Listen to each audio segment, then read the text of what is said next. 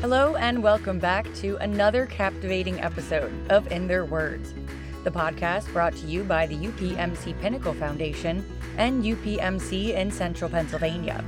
I'm your host, Caitlin White, and we're thrilled to have you join us for today's special conversation.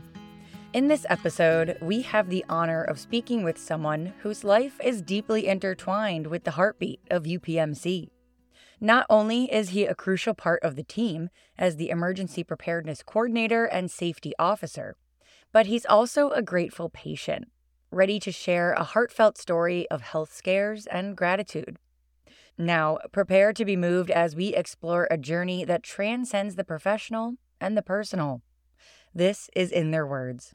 Okay, my name is Walter Roth. I'm the Emergency Preparedness Coordinator and Safety Officer for UPMC. I've worked in healthcare for over 35 years. I guess this whole thing started last January. Walking from my car to my office, I began to get winded and had to stop and catch my breath. And it just didn't seem right. I was a smoker. I smoked cigars for many, many years. I thought, it's the cigars. So I cut back on them to one or two an evening and thought that would make it all better. And that didn't make it better. And it just kind of got worse. So in April, I went and saw my PCP, my primary care physician. And I said, Dr. Matthews, I said, I'm really getting winded here. This isn't normal. I cut back on the smoking. I'm trying to get a little exercise, and it's getting tough. She said, you need to go see a cardiologist and see what's up with that. So I went and made an appointment to see Dr. Evans, whose office is right across the street from the hospital. I got in to see him, and they went through the standard 12-lead EKG for all patients.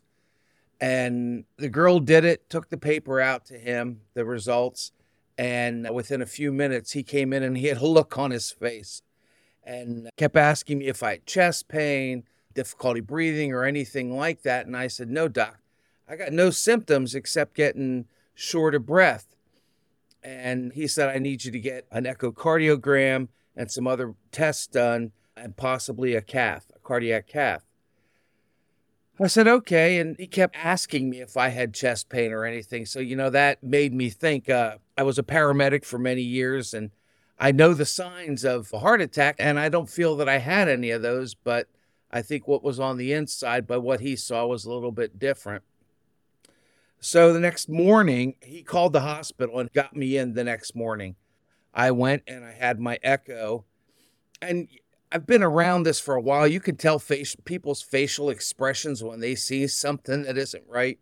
And I kind of saw that from the echo tech that something wasn't right. And she stepped out of the room, gave the results to I guess it was a physician's assistant. And he said, listen, you need a cardiac cath and you need it now. I said, okay. So they had me admitted, and within minutes of me getting in the room and getting in a hospital gown on the second floor, the cath lab team was up there and took me down, got me prepped. I was only on the cath lab table 2-3 minutes. And Dr. Evans said, listen, I can't get these open. You're going to need bypass surgery. And at that point, it kind of hit home. My father had several heart attacks. He had bypass, several cardiac caths, and he passed away at 49. And I just had an uneasy feeling. So anyway, from that point, and everybody, it just, I know the people because I work here at Lititiz, but they were so kind. I've never had anything like this. I've been to the ER for stitches and things like that. So it was stressful and shocking, but the kindness, it was amazing. So they took me back to the room and they set up an appointment in Harrisburg with the cardiac surgeons. It was like 2 or 3 weeks out. And I started thinking that if I have a bad day and I'm up there, that's 40 miles. We live a few miles from the hospital here in Mannheim. I don't want my wife and my kids having to drive that distance if something goes sideways. So I know that there's a hospital here in town, Penn, and I know they have an open heart program. And I asked around. I know a lot of people that work around there, and I was, thought, well, Would it be cost effective? Would it be good? It's a few miles from our house if something doesn't go right. And then I talked to Dr. Bledsoe. He's a director of the emergency departments or something like that. He also works for the state, but he's a UPMC person. And he was telling me about the program in Harrisburg and how it's a 3-star program and that they take people who other people turn away and have positive results. And I thought, yeah, that's where I want to go. So I met with Dr. Melton. My wife and I drove up there. He had the films from my cardiac cath. He was looking at them, and he explained to me what was blocked and where they were and everything. And he was very, very, very nice. You know, I've met a lot of open heart guys. I worked at Lancaster Regional. We had an open heart program. And they tend to be stuffy. I use that word. And Dr. Melton was down to earth. Right away when I met the man, my comfort level was perfect. I just felt, okay, if somebody's going to go inside me, this is the guy. He's my kind of a guy. Shook my hand. Most cardiothoracic people and surgeons don't do that kind of thing. So anyway, he looks at the film and explains to me what's going on. He said, Walter, I'll be honest. He said, I don't know that there's enough that I can do a bypass on. I said, okay, so what's the alternative? And he said, we'll manage your condition with meds. But he said, listen, he said, I think it's Wednesdays, and I saw him on a Thursday. Every Wednesday, all the cardiac doctors in Central PA get together on a call, and they discuss cases. He said, and I'd like to bring your case to them to see if anybody has any ideas or thoughts on making this work for you. I said, great, please do.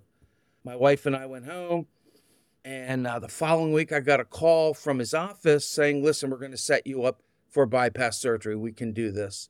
He called me, and he said, listen, I can do 2 of them. I believe it was 4 veins or arteries that were blocked. But he said, I can do the 2 big ones. There's enough there. I said, great.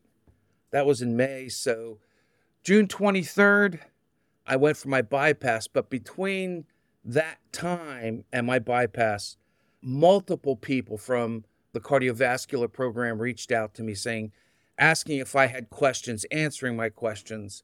Very nice. Explained things in a way that I could understand. And I had blood work and x-rays and all that kind of magic and voodoo. But they were just so nice. I was just amazed and impressed. So I got the final orders 2 days before my bypass. Had to be there at 5:30 in the morning. I'm not a morning person.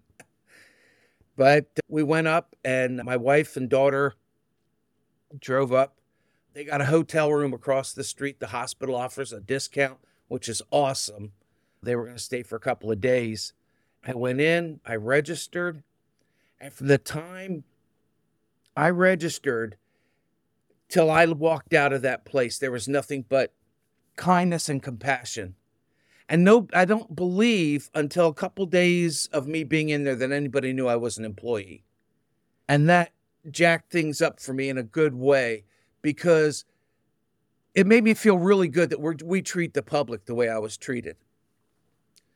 So they took me back into one of the rooms in the pre-op area, and this nurse came in, started an IV, very calming, because I was getting very, very nervous. I had even thought, what if I change my mind right now? What happens? Well, I'm sure my wife would have divorced me, but I knew I needed to have this done. So they started the IV, and this older gentleman came in, and I could hear his voice throughout the entire area, laughing and joking with people, and he did my prep, shaving me and everything. Funny beyond belief, and I really wish I could remember names, and I'm so sorry that I can't. But I think anybody that works in that area would know him. Just kidding around, putting me at ease. He was awesome.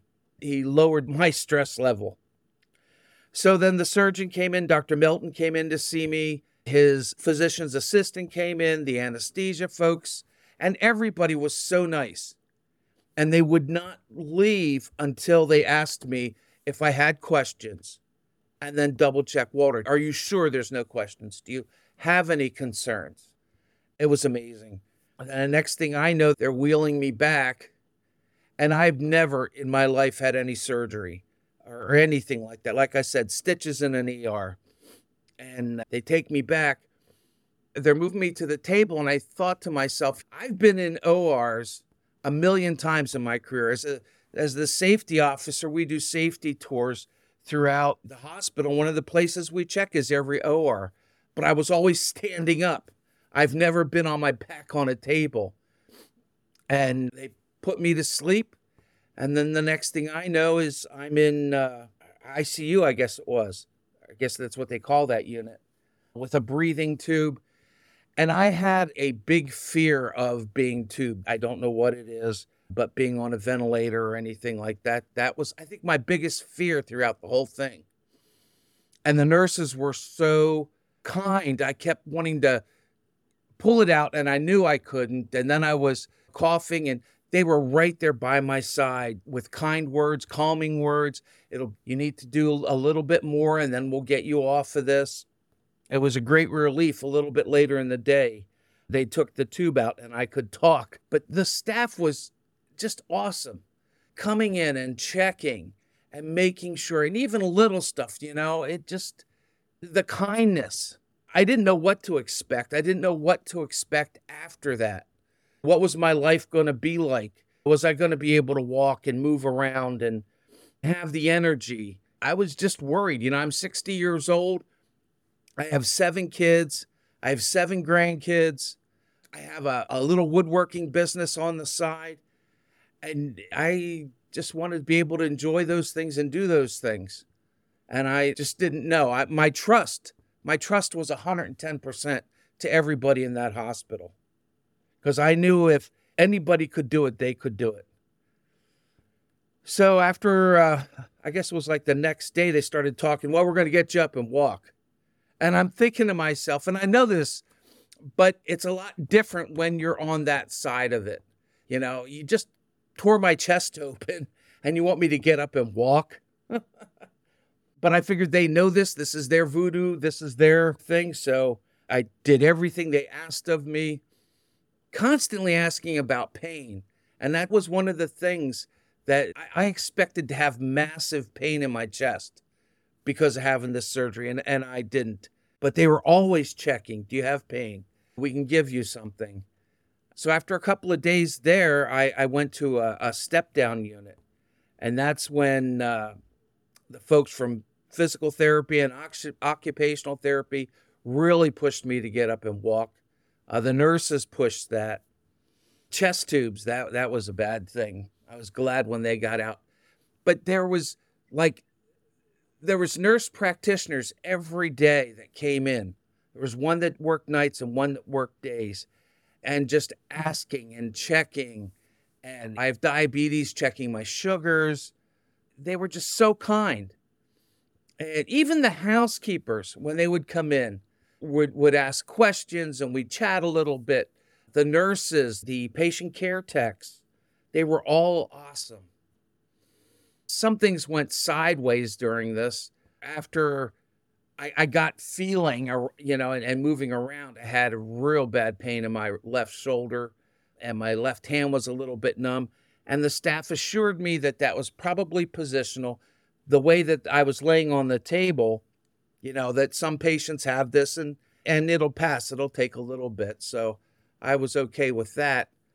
But 2 days after my surgery, in the middle of the night, I woke up and I thought, wow, I can't see right. Something's not right here. And I thought, well, I'm just dry, dehydrated. My eyes are all pasted shut or something like that. And I couldn't see right. And I thought, well, I'm just going to lay here a little bit and rub my eyes and, it'll get better. About a half hour later, it still hadn't gotten better. And I thought, holy crap, I can't see out of my right eye. Well, I called the nurse. The nurse came in and and I told her, within seconds, my room filled up with 1 million people. It wasn't 1 million, but there was all kinds of people checking me out and looking at my eye and blood pressure and all this other stuff. They sent me downstairs for a CAT scan, and then I had an MRI the next morning. And it turned out at the end of the story, there's a blood clot that hit my retina, and it just took my eye out. I can't see out of it. But, I mean, I knew that going in. I knew going in that there's possibilities of all kinds of things happening. And I was okay with the risk, and I'm still okay with it. It's nobody's fault or anything like that. So after a couple of days, I was like, on the 7th day, they cut me loose, which was nice. I have a 4-year-old German Shepherd, Molly, and she's my partner in crime. She's my bestie. And I really wanted to get home to see her. And that was just exciting. It was funny that the trip home, my wife had pillows in the car. She was ready for anything. My wife's a nurse. She's been a nurse for 36 years. My daughter's also a nurse, and she works here at Lititiz in the OR. So I was well taken care of on the way home and after the fact by them. I'm very blessed to have both of them. So I went home and followed up with everybody. I went and saw an eye specialist, and he confirmed everything with the eye. A couple of weeks after, my chest started leaking. The incision opened up a little bit, and it kind of freaked me out. So I went back up to Harrisburg to the cardiovascular folks, and they looked at it and they said, your body, we don't think it likes the internal stitches. So that became a 2-month ordeal of a wound vacs and dressing changes. Finally, last Saturday was the first time in 2 months that I was able to take a shower with nothing taped to my chest. So that's all healed up now. So that's really good. But all the trips up there during this, I am not a fan of wound vacs. Angie, the nurse practitioner, and Katie, the wound nurse that they have, were advocates on my behalf. People were suggesting things, and they're like, well, maybe we can do this, we can do that. Like I said at the beginning, everybody up there was so kind, so caring. Them not knowing that I was an employee, because whether it's right or wrong, we tend to take care of our own. But the kindness, the compassion, just the kind words, when you're having a bad day can help a lot. And if we're treating people from the public like that, we have the best program. It's hard to explain how it feels to be on the other end of it. And just those kind words can make a great difference. It truly can. And I would recommend this program. I would scream it from the mountaintops to go there to have any type of cardio, thoracic, anything like that, valves, whatever. I occasionally have seen conversations and social media with friends. My mom needs to have bypass or needs to have a valve replaced. And I'll jump in both feet and say, listen, you need to at least talk to these people. If I know insurance is a big factor in where people go for their health care, but I'm telling you, if you could go there, that is the place to go. I have nothing bad to say. Absolutely nothing. Walter's story has been nothing short of profound. Through the twists and turns, he's faced more than his share of challenges. When asked how it felt to arrive at home, he was overwhelmed by a heartfelt reunion with not only his wonderful family, but his loyal dog, Molly. Oh, it was awesome. She jumped up and then my wife freaked out. It was just, we hang out all the time. We hang out at night. It was very relieving and made me really happy. I have 7 kids. They range in ages from 20 to 38. All of my daughters work in healthcare, and my son. My oldest daughter works at a surgical practice. My next daughter is Lindsay, who works here in the OR. Morgan works at a pediatric practice. My son works as an electrician. He's a licensed electrician. My other 2 sons just graduated from college and are working or are looking for their path. And then my other son, Ben, just started here in the hospital as security. When I started 35 years ago, 37, whatever, 84, I started out as an orderly at a Catholic hospital. And they don't have orderlies anymore, obviously. Then I moved to security. Then I moved to emergency management. But my kids are awesome. There's never a dull moment. There's never been a dull moment in the last 38 years of my life. We try very much. They all live locally, which is, I'm very blessed for that in Lancaster County. So we try very hard. Like holidays are a big thing. Thanksgiving, Christmas, 4th of July. Anytime we have a chance, even if it's just 2 or 3 of them, I live for that. And then I really live when everybody's at our house because family's very important to me. My wife's been a nurse for almost 40 years. She works at Penn Medicine in geriatrics, but she's worked at different disciplines within their system. There's absolutely no way that I could have done this without her. She is the biggest patient advocate, her patients and for me. She'll come home and tell me, this patient couldn't get their meds and I called this place and that place. She told me that I need to stand up for myself. I need to ask the questions. I need to get the answers. And I did. When they were all younger, it was like 7 different piles around the tree. But now that they're older, it's like gift card, this, that, it's not that big. But I'll tell you what, there would be trash bags full of wrapping paper. When questioned about the deep healthcare legacy within his family, Walter reflected with a sense of pride and gratitude. I think it's amazing. My mom was an OB nurse for many, many, many, many years. And she's the one, when I really didn't know what I wanted to do, she said, go, you should get a job at the hospital as an orderly. They had an opening and I thought, well, it pays pretty good. And I went up, but from there on, it's kind of a family thing. And at one point at that hospital, it was St. Joseph's Hospital, Lancaster, which became Lancaster Regional Medical Center, which was then acquired by Pinnacle and then UPMC. I worked there. My mom worked there. 2 of my sisters worked there in the kitchen, and my little brother worked in the storeroom. And then they went their own ways, and I stayed, and then my mom retired, and I'm still here till they kicked me out. You have to be a special kind of person, I think, to work in healthcare, especially if you're working with patients or people. And I think my daughters and my wife are very compassionate, very patient. I think my wife taught them that because my patience sometimes isn't that good. But I think they've learned from their mother, that people having a bad day need somebody to hold their hand. And even if the results of the bad day aren't what you want or what you expect, you just need someone there to help you get through it. And I think that's the way they are. I know my wife is like that.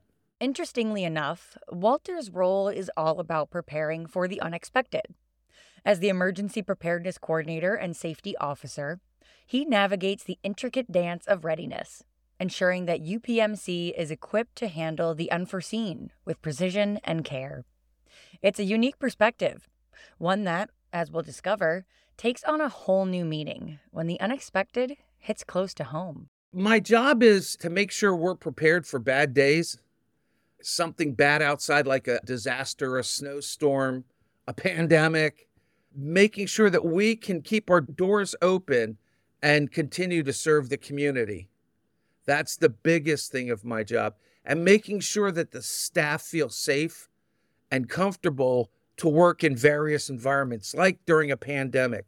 During the pandemic, I was in the hospital a lot doing fit testing, which is the process to make sure that somebody can wear an N95 mask. There really wasn't a big call for staff to be fit tested before that. Traditionally, the only time staff would wear that type of mask was for a TB patient. And here in Lancaster County, we get 1 or 2 here and there. But the scope of the staff that needed to be fit tested, the other staff that had facial hair or that couldn't be fit tested had to be set up with a PAP or a powered air purifying respirator. There was a lot of unknown during that time. UPMC rocked it, though. I'll tell you what, I was on many calls through that, and they were right on the edge. So preparing for things like that, decon, if people get exposed to something, I make sure that staff are trained for decon so they can clean up them before they come into our hospital. The last thing we'd want is somebody that's got something on them that's going to make us close our doors till we get it cleaned up. That's the biggest thing. Joint Commission has a lot of standards now It used to be emergency management was part of safety. Now it's its own entity. So they have a lot of standards that have to be met. We do a lot of exercises, drills for various things, and we get everybody in on that. Communications is another thing. If the phones were to go down, or how do we communicate with other hospitals or with the state? We have a command center here that I care for that we can do that. The other part of my job as safety officer, I'm also chair of the EOC committee, is we do rounds. We discuss safety issues. Like I was saying about going into the ORs, we do every department in the hospital, do a safety tour, a few of us from the committee, different disciplines. We'll put a bunny suit on and go in and look. And there's certain things that aren't allowed. Storage, wiring things, just anything. The dirty cleanliness is another one. We look for those things. We write up a list. We give it to the department directors, and they correct that. Also, if somebody has a question, hey, can I do this? Can we do that? They come to me and our risk manager, and we talk about it. Is that really safe? Does that meet the standard? Is it NFPA, Joint Commission, DOH, all those people that govern us? We make sure that it's allowed and safe. And sometimes I don't make friends when somebody asks for something, but my goal is to make sure that the hospital is as safe as possible. You nurse, everybody worry about doing your stuff, and I'll make sure you have a safe place to work, or at least do my best to do that. Absolutely, because I think if I was a plumber and went through something like that, I'd be scared shitless. All the unknown. I made the mistake when they told me I needed bypass surgery of getting on social media, Facebook, and looking up groups to follow. And the stories that I read, be them true or not, you never know, just scared the crap out of me. If half of what people put on there was true, we are even more blessed. There were people saying, oh, I can't get in to see my cardiologist for 6 months. They kicked me out after 3 days. I can't get into cardiac rehab. That's another thing, cardiac rehab. Right across the street here from the hospital. I was not a very active person before my bypass. And I was told that as soon as I'm okayed, I will be going to cardiac rehab. The nurse that runs the program was an open heart nurse from the Lancaster Hospital. I've known her for 1,000,000 years, and she is just awesome. She monitors everything and asks the questions. Walter, you have any chest pain? Walter, at one point, a couple days into my cardiac rehab, I had a bout of AFib, which I had a little bit in the hospital, which they expected. I was on a pedal bike, and she said, stop. And I stopped, and she said, okay, get off the bike and come over here and sit down. I'm like, Kath, what's going on? She said, you're having a run of AFib. I said, oh, okay. Well, she said, you need to get in to see the cardiologist, and you need to see him now. This is like 2:00 in the afternoon. And I knew they had hours, but you don't get in that fast. She called the cardiologist's office, which was 100 yards up the road. And they said, oh yeah, we can get him in tomorrow morning. She said, no, he needs to be seen right now. Damned if she didn't get me in. They get me in. The doc saw me, gave me a script, and that was just amazing. Reflecting on his experience at UPMC, Walter expressed a profound sense of gratitude and pride, not only as an employee, but as a patient. Oh my God. On a scale of 1 to 10, a 48, I have friends that work in the cardiac group at Penn, and there are patients that the docs won't touch over there that come to us and we make them better. There's so many different specialties in UPMC. Whatever's ailing you, there's somebody who's top notch in UPMC that you can go and you can see. And the footprint here in Lancaster County and Central PA from UPMC is growing in a very, very positive way with new specialties. It's just amazing. The OB program, the Hillman Cancer Center, Lancaster County only ever had LGH's or Penn has always been the big kid, big gorilla in the room. And I think moving forward, they're going to see that UPMC is a better choice. I'm blessed to work for UPMC and to know this stuff and to be able to have that here.